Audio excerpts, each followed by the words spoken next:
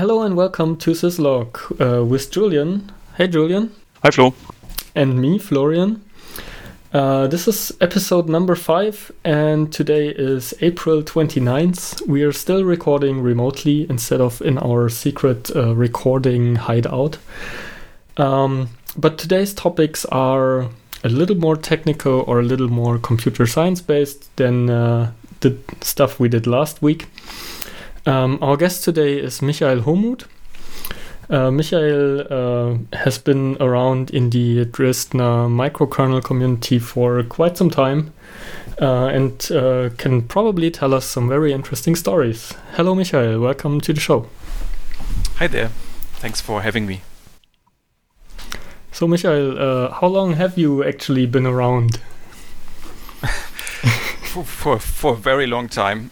So I started being active in the Dresden operating systems community, I guess, in 1994, when Hermann Hertig arrived at TU Dresden as an operating systems professor. And I've been involved in the community since then. But I've been active for a little bit longer already because I maintained a hobby operating system on the Atari ST. And that was even before I met Hermann. So it's 26 years plus. You continued your hobby as a computer science student. It actually, at first, that wasn't clear at all because I wasn't very good in operating systems as a subject in the computer science studies. I had bad grades and had to struggle a lot learning about page tables and so on. But and actually it was one of the worst subjects that I had at the university. But I had this as a hobby before, and it's true. Yes, I made my hobby my profession, following Hermann's arrival. Yeah, I still remember first time seeing you. I think you gave the microkernel construction lecture. I think there was some slight overlap. I basically showed up and then you were gone. But I still remember seeing you at the university. But it's really interesting that you're involved for so long. So I actually didn't know that. Just what you said before in the pre-discussion we had, that you actually seen life science of L3. So maybe before we get into the whole L3, L4 discussion, can you give a bit of a slight overview about what this even is? So how was it presented to you when you showed up at the operating system chair back then? So I didn't know anything about L3 and L4 when I showed up there. L3 and L4 are microkernel-based operating systems. Microkernels are small operating systems that try to do only very little stuff, only the things that an operating system kernel needs to do. And this has certain advantages that we can talk about later if you're interested. But at the time I didn't know that. I was coming from Unix-like operating systems.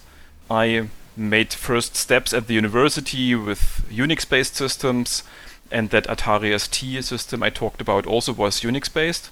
So that's the world I came from. And I got in touch with microkernels, I think, on one of the very first days of Professor Hertig's or Hermann's arrival, where he gathered all students and all staff members that had something to do with operating systems at that time and introduced the research subject that he wanted to work on. And at that time, he cooperated with a guy called Jochen Liedtke from GMD, Gesellschaft für Mathematik und Datenverarbeitung, which is a precursor to today's Fraunhofer Gesellschafts more IT-related branches.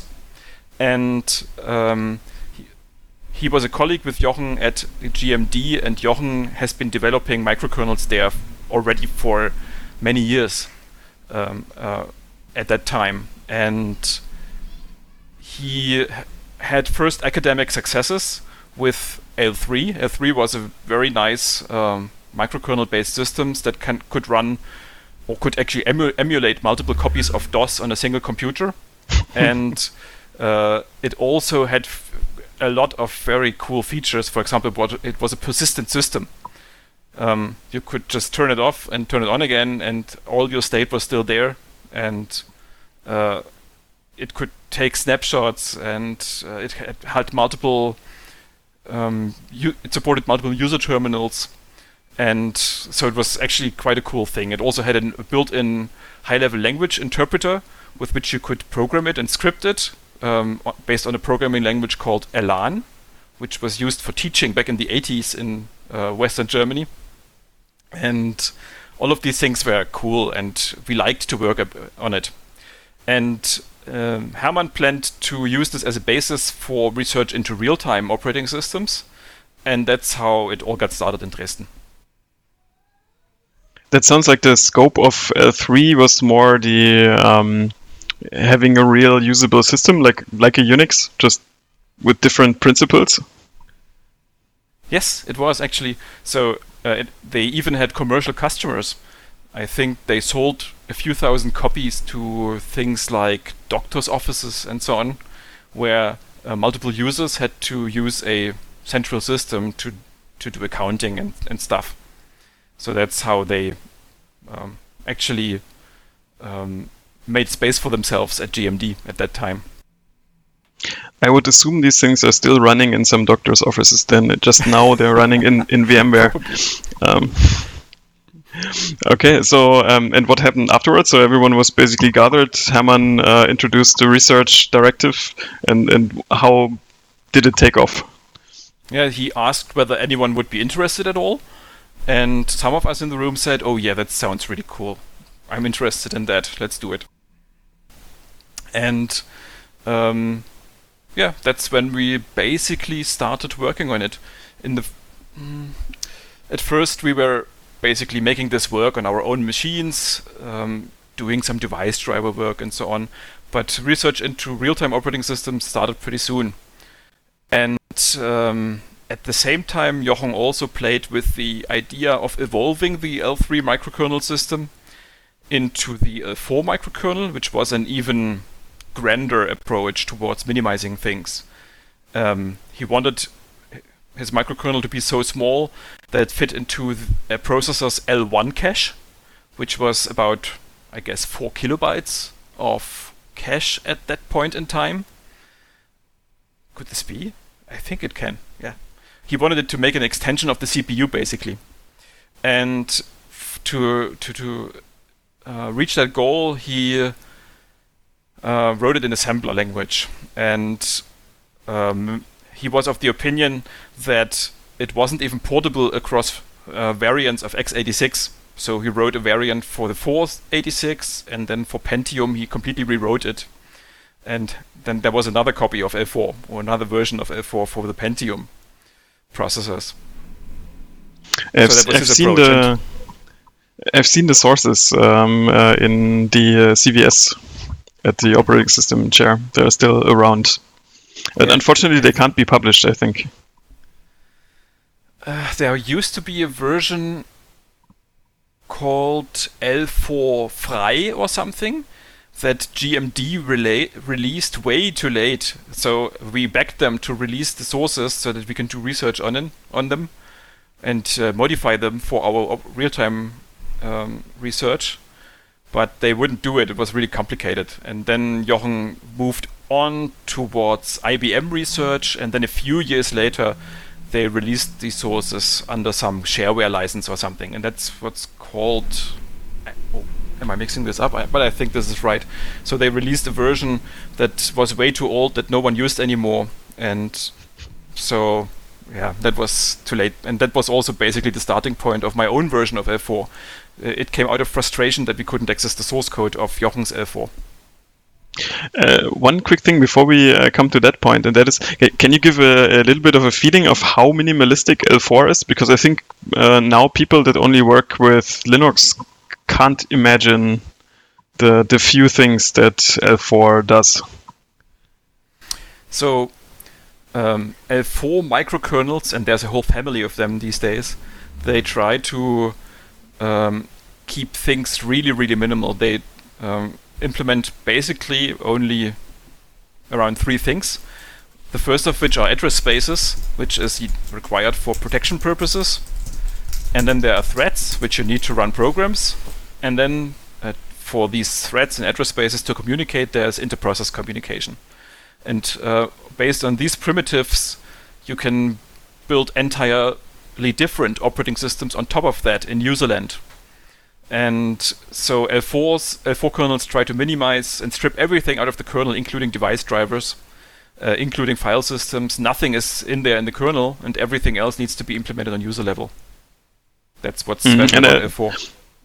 And I mean, we've also spent some time in that area, and I think this has sort of stood the time. I mean, the how the abstractions look has changed, and how you address them has changed. But in general, if we say L4 like microkernel, it's still the same. So there's like threads, address spaces, communication, and the only thing that was actually added somehow was virtualization support. Well, there's a second thing that was added. So yes, you could. Well, I wouldn't even say that virtualization was added, because as I view it, virtualization or virtual machines is just an extended execution model for threads. So you have threads which can now run in different modes, and this allows you to have a virtual kernel mode and virtual user modes and so on. So this is not really a stark extension of the original minimal model. But what has been added in all modern L4 kernels is a mechanism for security. So originally in L4 kernels, every thread could talk to every other thread, and this turned out to be a problem for various reasons, and that's why all modern L4 kernels implement something with regard to security, and usually it's based on object capabilities. So capabilities are used these days for information hiding and for virtualizing naming. But let's come back to your frustration in not being able to use the official L4 sources. You said you started your own project. Yeah. So at first, that was not my first project. My first project was doing L4 Linux, because we needed a good workload for L4 to try it out, and we wanted to have a Unix emulation layer, and earlier experiments based on BSD servers that were originally developed for the Mark microkernel had failed, and that's why we worked towards porting the Linux kernel to run on top of L4, and that was actually my first project, and this was co-developed with L4, and the two things stabilized each other by being developed at the same time, basically. Yeah, and then we wanted to do real-time stuff, sitting next to Linux, running besides Linux, not dependent on Linux. And for that, we needed the microkernel to be real-time capable. We wanted guarantees on latencies. We wanted to experiment with scheduling paradigms. And for that, we thought we needed to modify the microkernel. And we couldn't do that with Jochen's L4 because, the source code wasn't available. And also there were doubts that we could, that it would amend itself towards research because it was written in low-level assembly. And this didn't make it all that easy to think in high-level abstractions such as scheduling algorithms and so on. And that's why we basically worked towards building a microkernel in a high-level language, which was also actually a kind of a new thing, at least in the L4 world, where up to then everyone thought that the microkernel had to be written in assembly to fit into the L1 cache. So that was also a deviation that we did there. So to put it together a bit, the vision was to have the microkernel at the bottom, then you have the L4 Linux container for all the legacy applications. And for the applications you really care about with that may have real-time requirements, you run them as tasks directly on the microkernel itself. Exactly. That was the idea. L4 Linux is a pretty interesting topic. So it was a very early para-virtualized Linux version back when, was it actually called like that back then? Yes, it was. We called it L4 Linux from the start. No, I mean, was it called para-virtualization? No. Ha! That's a term that the Zen guys invented. And we are jealous to them to this day, because it's much better marketing than talking about microkernels and microkernel-based Unix servers. I think virtualization is much easier to grasp, and para-virtualization is a very nice term that they coined. And these days everyone uses that term, including ourselves, but at that time we didn't call it like that. I digged a bit in the papers, and the SOSP paper was from 1997. So SOSP is this big systems conference that every systems person wants to have a paper in. And you published about L4 Linux in 1997, and I think then Zen was 2003. 1, 2, 3. Yeah. But even L4 Linux was not the first para-virtualized Linux. I mean, there was MK Linux before, and then even earlier you said there was experiments with BSD running on top of Mach, probably. Yeah, that's right. But so the one thing I wonder about, so why is Zen credited for all the para-virtualization thing? Do you think it's the marketing? Is it really the marketing? Yes, yeah. It's also ignorance. So when they published their paper, they didn't even know about us. They didn't study the literature really all that well. And they didn't cite us, they didn't quote us, so they didn't really take notice of us. Which is kind of normal, because at that time we had a lot of trouble getting recognition and getting stuff published for various reasons. So one reason was that we were really inexperienced with that, with publishing on international conferences. And a second reason is that what we did was we really built huge systems. We wrote entire kernels and we put entire systems on top of them. And this was incompatible with the way that the American PhD students at the time used to publish in order to get... They did that in order to get tenure or to become a professor or assistant professor. They needed a track record in publishing. And to achieve that, they usually published only tiny increments. So they started with something and made it a little bit better with some cool idea, and then they published that idea. That was the usual mode of operation when publishing. Whereas, and then you could also explain that idea really, really well and evaluate it really, really well. Whereas we did a whole systems approach and wrote something from scratch, and I think that reviewers weren't used to that at that time, and they basically thought it wasn't really a systems paper if you wrote an entire operating system. And that's why we had trouble publishing. Yeah, but it's also that we didn't have the knack. We didn't really know how it worked, what to put into the papers, and how to make them interesting to read. That was all stuff that we had to learn over the years. Yeah, and Hermann wasn't much of a help at that time also. So he already had a track record in publishing, but still we had trouble publishing anyway. Yeah. But beyond the recognition and visibility, I mean, another issue was that people thought, and probably some still think, that microkernels are slow. I think this was the pervasive thing. So whenever you come with some microkernel system, you sort of have to prove yourself that it's fast enough. And this also explains a bit the title of your first SOSP publication, the performance of microkernel-based systems. So it's like right in the title. So was performance actually ever a real problem for workloads? Yes, indeed, it was. So that's also one of the marketing problems. that we had, we did microkernels, so we called them microkernels. And microkernels at that time kind of had a bad name because there were studies about the Mark microkernel, which was the dominant microkernel-based system at the time that was also used as the basis for commercial products, such as Digital OSF1 and maybe a few others.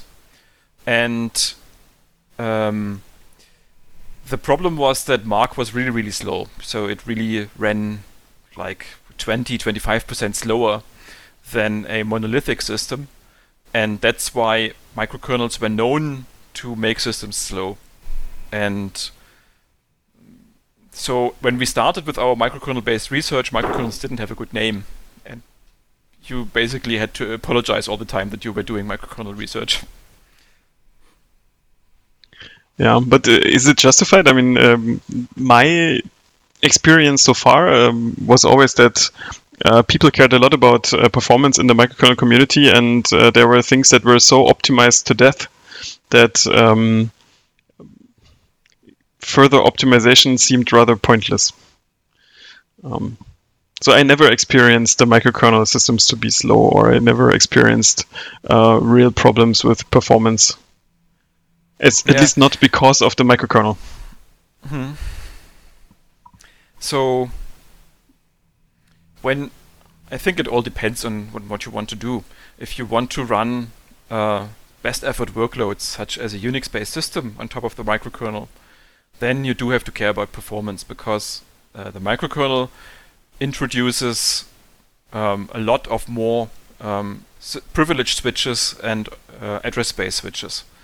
And if privilege level switches and address space switches are expensive, which they used to be up until very recently, and you have a lot of them, then you have a performance problem.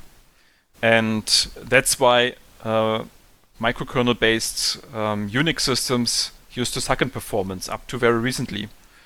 So for example, one of the poster child benchmarks used these days for virtualization is Kernbench, which basically compiles the Linux kernel a number of times. And in this benchmark is very I/O heavy and context switch heavy. And in this benchmark, Unix systems based on microkernels do not excel, usually, because of the added privilege level switches and context switches. So you have to care about that, and that's why so much effort went into it. Yeah. But coming back to the evolution, so far we've only spoken about real-time workloads, and that you cared specifically about real-time properties of the system. But over time, the focus of the research shifted more to security. You said earlier that the one thing that pretty much all L4-like kernels have added over the time is some sane way of ensuring that you can build secure systems on it.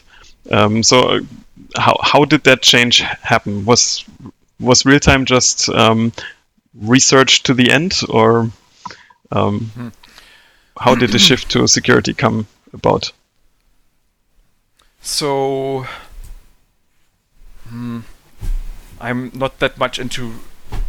I don't know enough about research politics to give a definitive answer. But I would guess that research grants usually somehow have to fit into the current fates and fashions.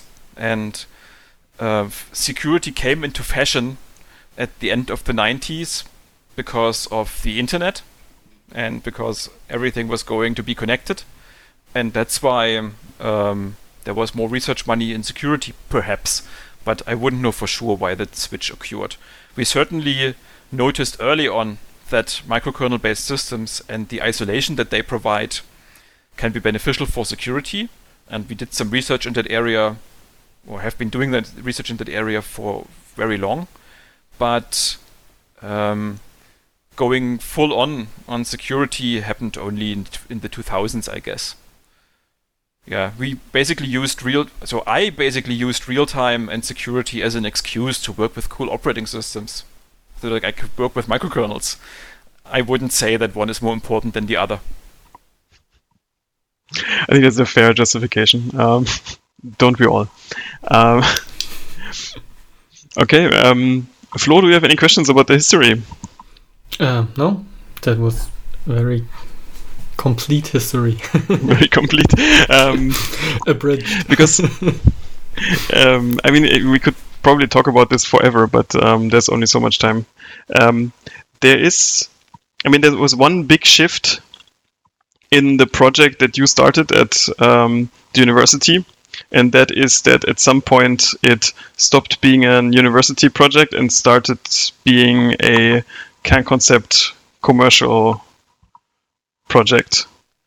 And so how long do you have your own company now?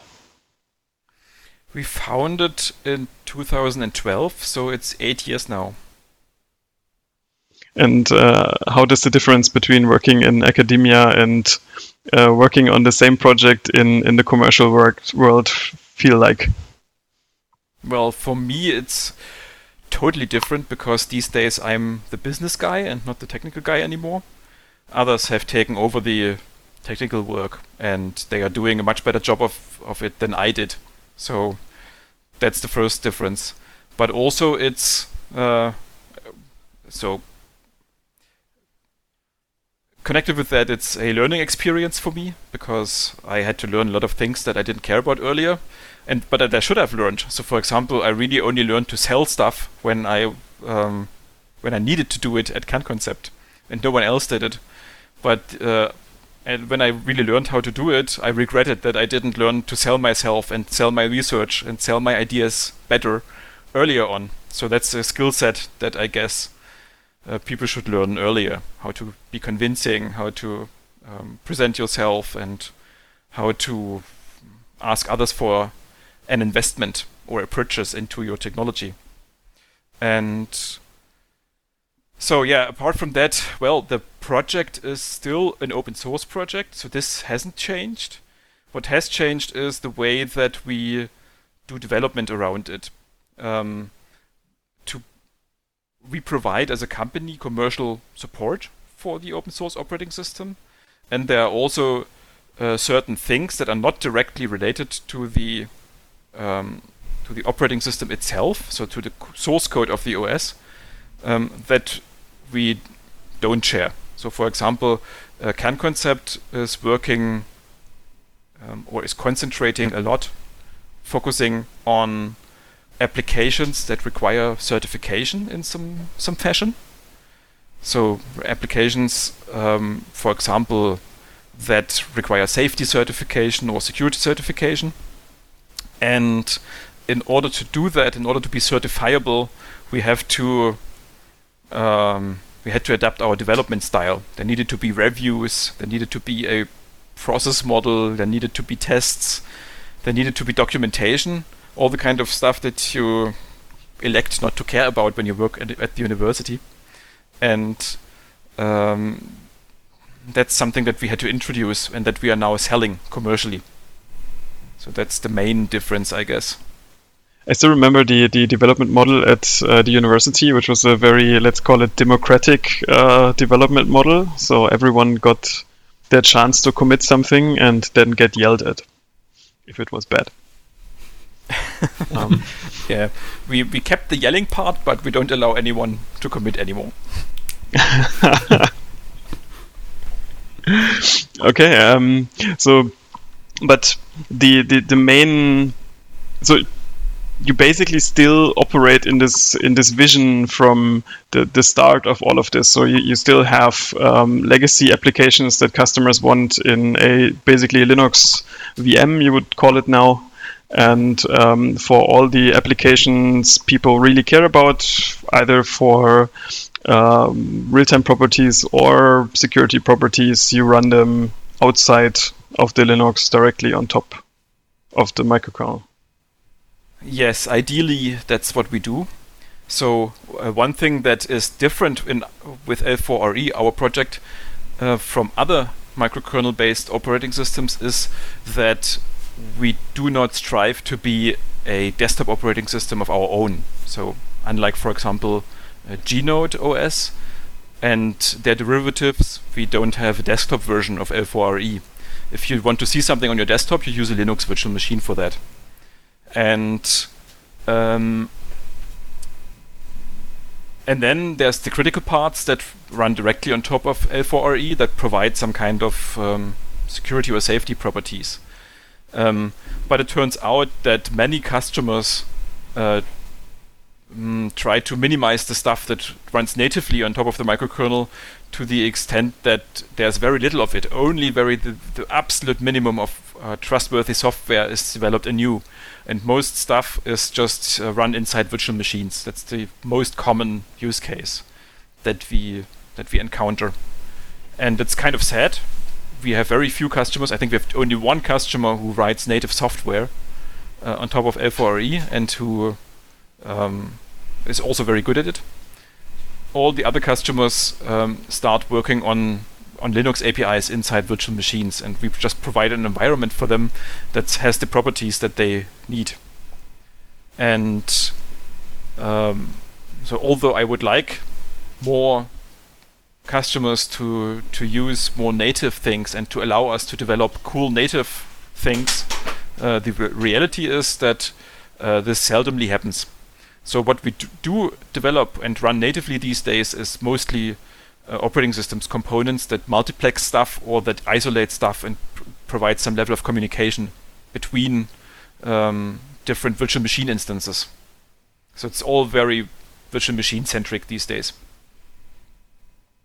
Yeah, I understand. So I think this is also a use case that people can understand. So before they had multiple machines with each running a Linux on it, and then later they have one system that still runs multiple Linux instances on it, but has a very strict isolation between the VMs, and you can give some guarantees, I guess, about the isolation properties.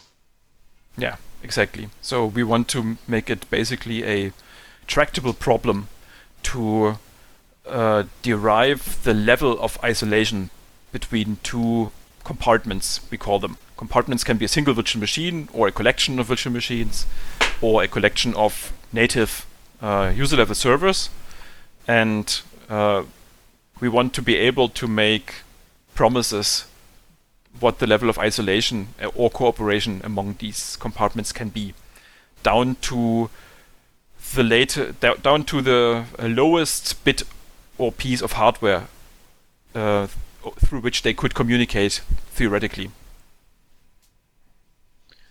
So do you have an example of a product or some application that was built using L4RE? Oh yes, these days we have a couple of nice products. Well, actually the company was started with a very nice thing. It was started when Deutsche Telekom developed a smartphone for governmental use. This was a project called SIMCO 3. That was actually the starting point of Kernkonzept. There's an entire interesting story around that alone, how this technology transfer into Deutsche Telekom started and how Kernkonzept was built around it. There's an entire lore about it with lots of hopes and also lots of unwarranted hopes around it. And so this actually came to market, this product. There was a smartphone that ran 2 copies of Android, and one of them was securely VPN'd into a government network, and you could use it to have voice communication and email up to a certain secrecy level. I guess it was VSNFD, which is basically the NDA equivalent for government secrets. And the other Android VM you could use to dial into the hotel Wi-Fi and browse Facebook and play Angry Birds. And this was a nice product, and we put a lot of love into it. And but it wasn't commercially successful, unfortunately. Well, for us it was, for Kernkonzept it was, but not for Deutsche Telekom. And so they eventually stopped doing it. But this was how we started the company. And then this use case of having different application domains for different levels of confidentiality for government applications, this became a common theme and that we support up to this day. So in the high assurance security application domain, we have a number of customers that do variants of this. For example, we have a customer who does the same thing with a laptop. So you have a Windows laptop, which actually runs 2 copies of Windows. Again, one is securely VPN'd into the government network, and the other one you use it to dial into the hotel Wi-Fi. This is from a customer called Genua, and they're quite successful with it. So it's not uncommon these days that we visit a new prospect customer and tell them about our success stories, and then they turn the machines around and it turns out that they are using one of these laptops. So this is actually a pretty cool story for us. And then there's also companies building data diodes, application gateways, VPN gateways based on this technology. So that's how we continue to work in the high assurance security domain. And apart from that, we try to enter other domains that require certification. And there, I think most work these days is in the automotive application domain. There are a lot of interesting use cases for hypervisors in cars these days. And so, for example, one of the use cases is that most cars are connected to the internet somehow these days. And if you are connected, you also have an attack surface towards the internet. And the isolation between the safety-related components of the car and the internet better be good. And as more and more functions are connected to the internet, this isolation, the computers providing this kind of isolation also gets stronger. You have, and virtualization is definitely a use case there. And so that's one of the use cases we have in the car. In automotive, CanConcept works with a company called Elektrobit. They are the software arm of Continental, which is a tier 1 automotive supplier. And when you buy a hypervisor from them, then usually you get ours these days. And they have some, I can't tell which cars, but there are cars which use our hypervisor driving around, and so that's very satisfying as well. And then we also have use cases that are not really certification related, but where the customer just wanted to be really, really sure that nothing bad can happen. So, for example, we have a customer that builds a kitchen oven that is internet connected, because you need to know whether the chicken is ready by looking at your smartphone. So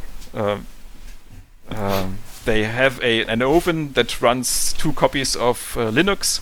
One is for controlling the oven functions, and the other one is for connectivity, and there needs to be isolation among them. That's what we can provide there. I don't know how I feel about this. I'm conflicted. So what do you do when you want to see whether your chicken is ready? The light in my oven is actually off, so I have to...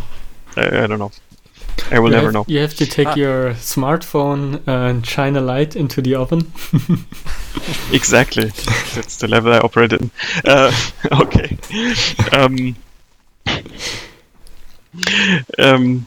I lost my train of thought here, thinking about the but maybe smart a little oven. bit more serious about this oven thing. So there's, you said there's 2 Linux VMs running. So one is to control the oven, and the other one was what? So I'm having trouble imagining the not so security relevant part here. Well, the other part is the one connected to the internet, and the idea is that if this part gets attacked, then it can get cracked, but the oven still needs to function. It must be impossible for an attacker to switch on the oven, for example. Ah, okay. And so the attacker model includes that one of the VMs is completely taken over by a remote attacker. Okay, so I have the, let's call it the colorful VM that shows my chicken, the image of my chicken, and that can be attacked, and nobody cares basically. And then there's the secure VM that actually changes settings of the oven. Exactly. And that should never be taken over. Mhm. I see. Yeah. Okay. So one thing I remember is that your version of L4, when it was still called L4 Fiasco, supported many architectures. Which CPU architectures do you support these days? Except These for days ovens. These days we support x86, ARM, and MIPS, all in 32-bit and 64-bit variants, and all with or without hardware virtualization extensions. Even on MIPS? Yes, well, we don't have L4 Linux for MIPS, so there's no para-virtualization Okay. on MIPS. But full virtualization is available on MIPS as well. Unfortunately, we don't have any customers these days who use MIPS. But yeah, the port is There's the- functioning nonetheless. I think there's a good chance that MIPS can have some customers in the future, given that Oh, really? at least one country still spends a lot of money on their own MIPS chips. The whole Chinese technology stack is MIPS, unless they started switching to RISC-V yet. I'm not sure. Yeah. So RISC-V, of course, is something that we are looking at as well, and I guess that we will commercially support it when it's available, which could be very soon, actually. Okay, so Flo, do you have other questions? You're also doing stuff for the community in Dresden, or at least you started talking about a microkernel or systems community, I think you call it, for quite some time. Can you tell us a little bit more about that? So, what are the goals? Why do you want to create a community? I think this came mostly out of the observation that there's a lot of cool stuff going on in Dresden around operating systems, but very little of this is known. And I think it should be known.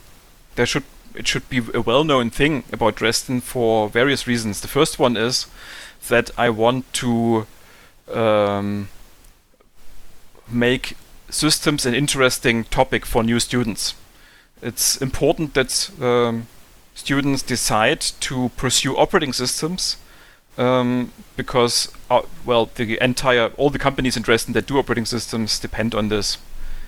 Also, I think it should be known that this industry is here. I think we are a pretty large operating systems industry in Dresden.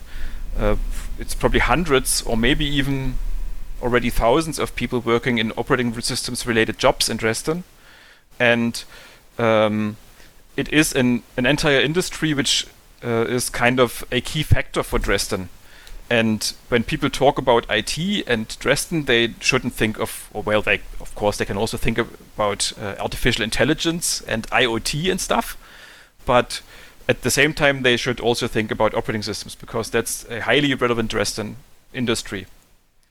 And the final thing is that I want to create positive news about Dresden.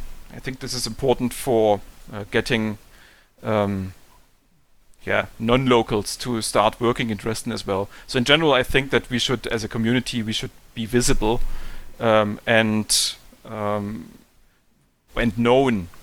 And the short-term goals are that this fact or these facts are at least known to local educators, so that they continue to support systems education at the universities in and around Dresden, and likewise to politicians that make decisions about these kinds of things in the local area.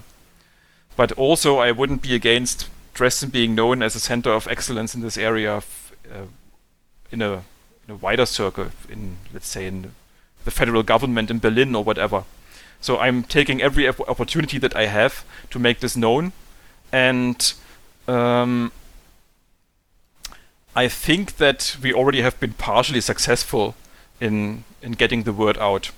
So I was able to modify the content of speeches of some of the high-level IT personnel of the federal government. and I think they start taking notice of the systems community here in Dresden. Yeah, so out of this motivation, I started asking around whether other companies and other research institutes doing operating systems in Dresden would be interested in creating a more formal community so that we can appear as larger. We are pretty disconnected, and there are lots of small players next to a couple of large players, and I would like us to be visible as a single community, and I do think that we have some joint interests in that, and that's why I tried gathering people and doing joint activities, such as having common ads and starting joint presentations and so on. That's the level of engagement we are talking about here right now. I'd like to grow this further. I'm regularly visiting other research and industry clusters that we have in and around Dresden. So, for example, there are clusters around automotive and around stuff for railways, and I'm trying to learn what they are doing to make their industries visible and successful, and adapt some of their ideas in order to pursue the goals that I mentioned. I totally agree. I think there's lots of shared interest, especially around the university. I think having a functional operating system chair at the university is a big asset for all companies here that do something with operating systems. Maybe more direct questions. Do you take interns? Yes, we do, actually. So we do have an internship program, and we take both interns on a master's level and also postgraduate interns. And we had quite some successes with that. So we had already a number of interns that we're extremely happy with. And that's why that's something that we are going to pursue in the future as well. Do you take interns? With us, he means our employer, and yes, we do. Uh-huh. But yeah, I think it's also important.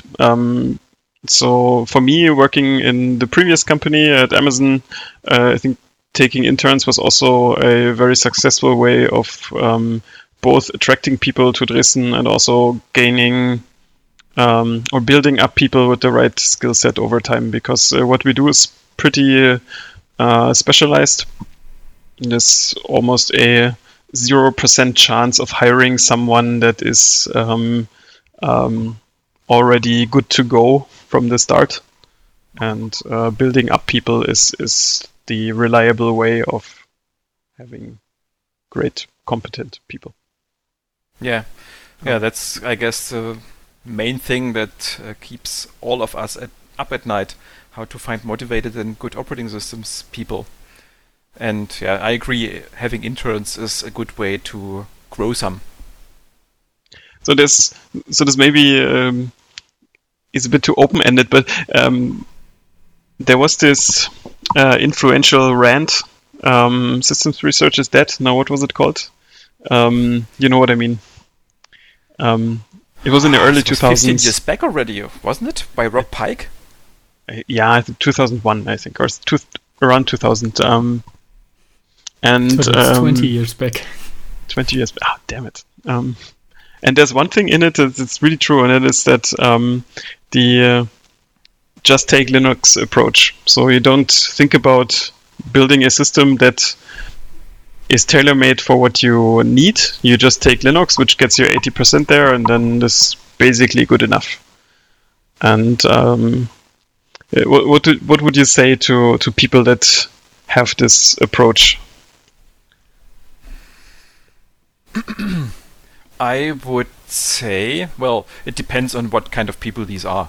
Are these application developers, or are these researchers? I would think about researchers. researchers. Well, I lost some of my highbrow microkernel elitism when I started working in the industry. So these days I would probably be more forgiving and would invite anyone to find an interesting research topic in any kind of substrate operating system. And Linux is fine as well. That's probably what I would say. But I would also invite everyone to be a little bit bolder than that and try entirely new things and start systems from scratch. I think we've seen some very cool ideas in the past 20 years after Pike's paper that build systems from scratch. So, for example, Singularity OS is one of these examples, and I'm forgetting some others, but there were more. And I still think there's stuff to be learned from taking a grander approach than just modifying what's there. No, I would also say there has been. I mean, I think the wild operating system past is over. So I think people have learned some things, how to build systems, and but there's still innovation. I think I'm also thinking about the Fuchsia. I can't pronounce it the English way, and in German we would say Fuchsia, the Google microkernel project, which looks super interesting, and I'm eager to learn when they will make a product out of it. I think the one thing that I would say, the beauty of doing it yourself is that you learn a lot, and you also realize what you don't know.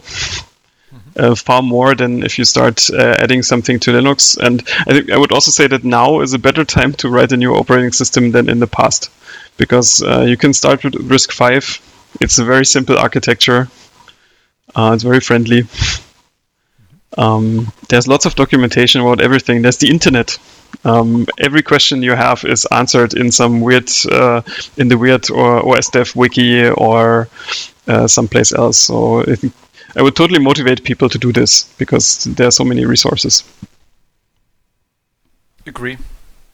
One question left that we get asked every time or sometimes, and that is if I would want to learn about these things, so where do I go? So what are the resources if I'm interested in L4E, L4 in general? Where do I look? So for L4RE, there's a homepage, l4re.org. It doesn't look very nice, but I think it's a valid starting point for digging into the actual technology. And I think it also has links to the relevant papers that explain the principles from which we derive many of the things that we do. There's kernkonzept.com, which is even less useful. But it does have some interesting links as well towards where to get the source code and where to get documentation. On kernkonzept.com there's also there's a link to Kernkonzept's GitHub, where we publish development versions of our software, whereas releases are still published through l4re.org, open source releases. And I guess that's the main points to look at. I will also add the papers list of the operating systems chair. I think this is also for anyone interested in digging into the history. I think there are some really interesting papers in there from the past. I think for everyone who wants to know our homepage. Awesome. For everyone who wants to learn about the Simco 3 story you alluded to, I think you have to come to Dresden and drink beer with all of us. If you want to do that, and if you also want to find more resources, there's ukvli.org, which is the entry point to find our very irregular meetup. It's currently unclear when there will be the next meetup for obvious reasons. Besides that... But that's the same as always. It's always unclear when you make... Yeah, but it's even more unclear now. Other than that, the irony is please. that we actually had a meetup planned for, I don't know, last week. We had a meetup planned basically when the quarantine started. Yeah. Mm-hmm. You should do a virtual meetup. I will join with beer. Maybe we should do that. Okay, where was I? If you want to leave feedback on this episode on Syslog.show, in the show notes, you find a link to our IRC channel and Matrix chat room, which are basically the same. You can tweet at us at UKVLI on Twitter, and there's also an email floating around on Syslog.show where you can write us emails. And with that, I would say thank you, Michael, for taking the time. It was super interesting. Thanks for having me. I feel that there's a follow-up at some point, but let's see. And with that, goodbye, everyone, and see you next time. Goodbye. Thank you, Michael.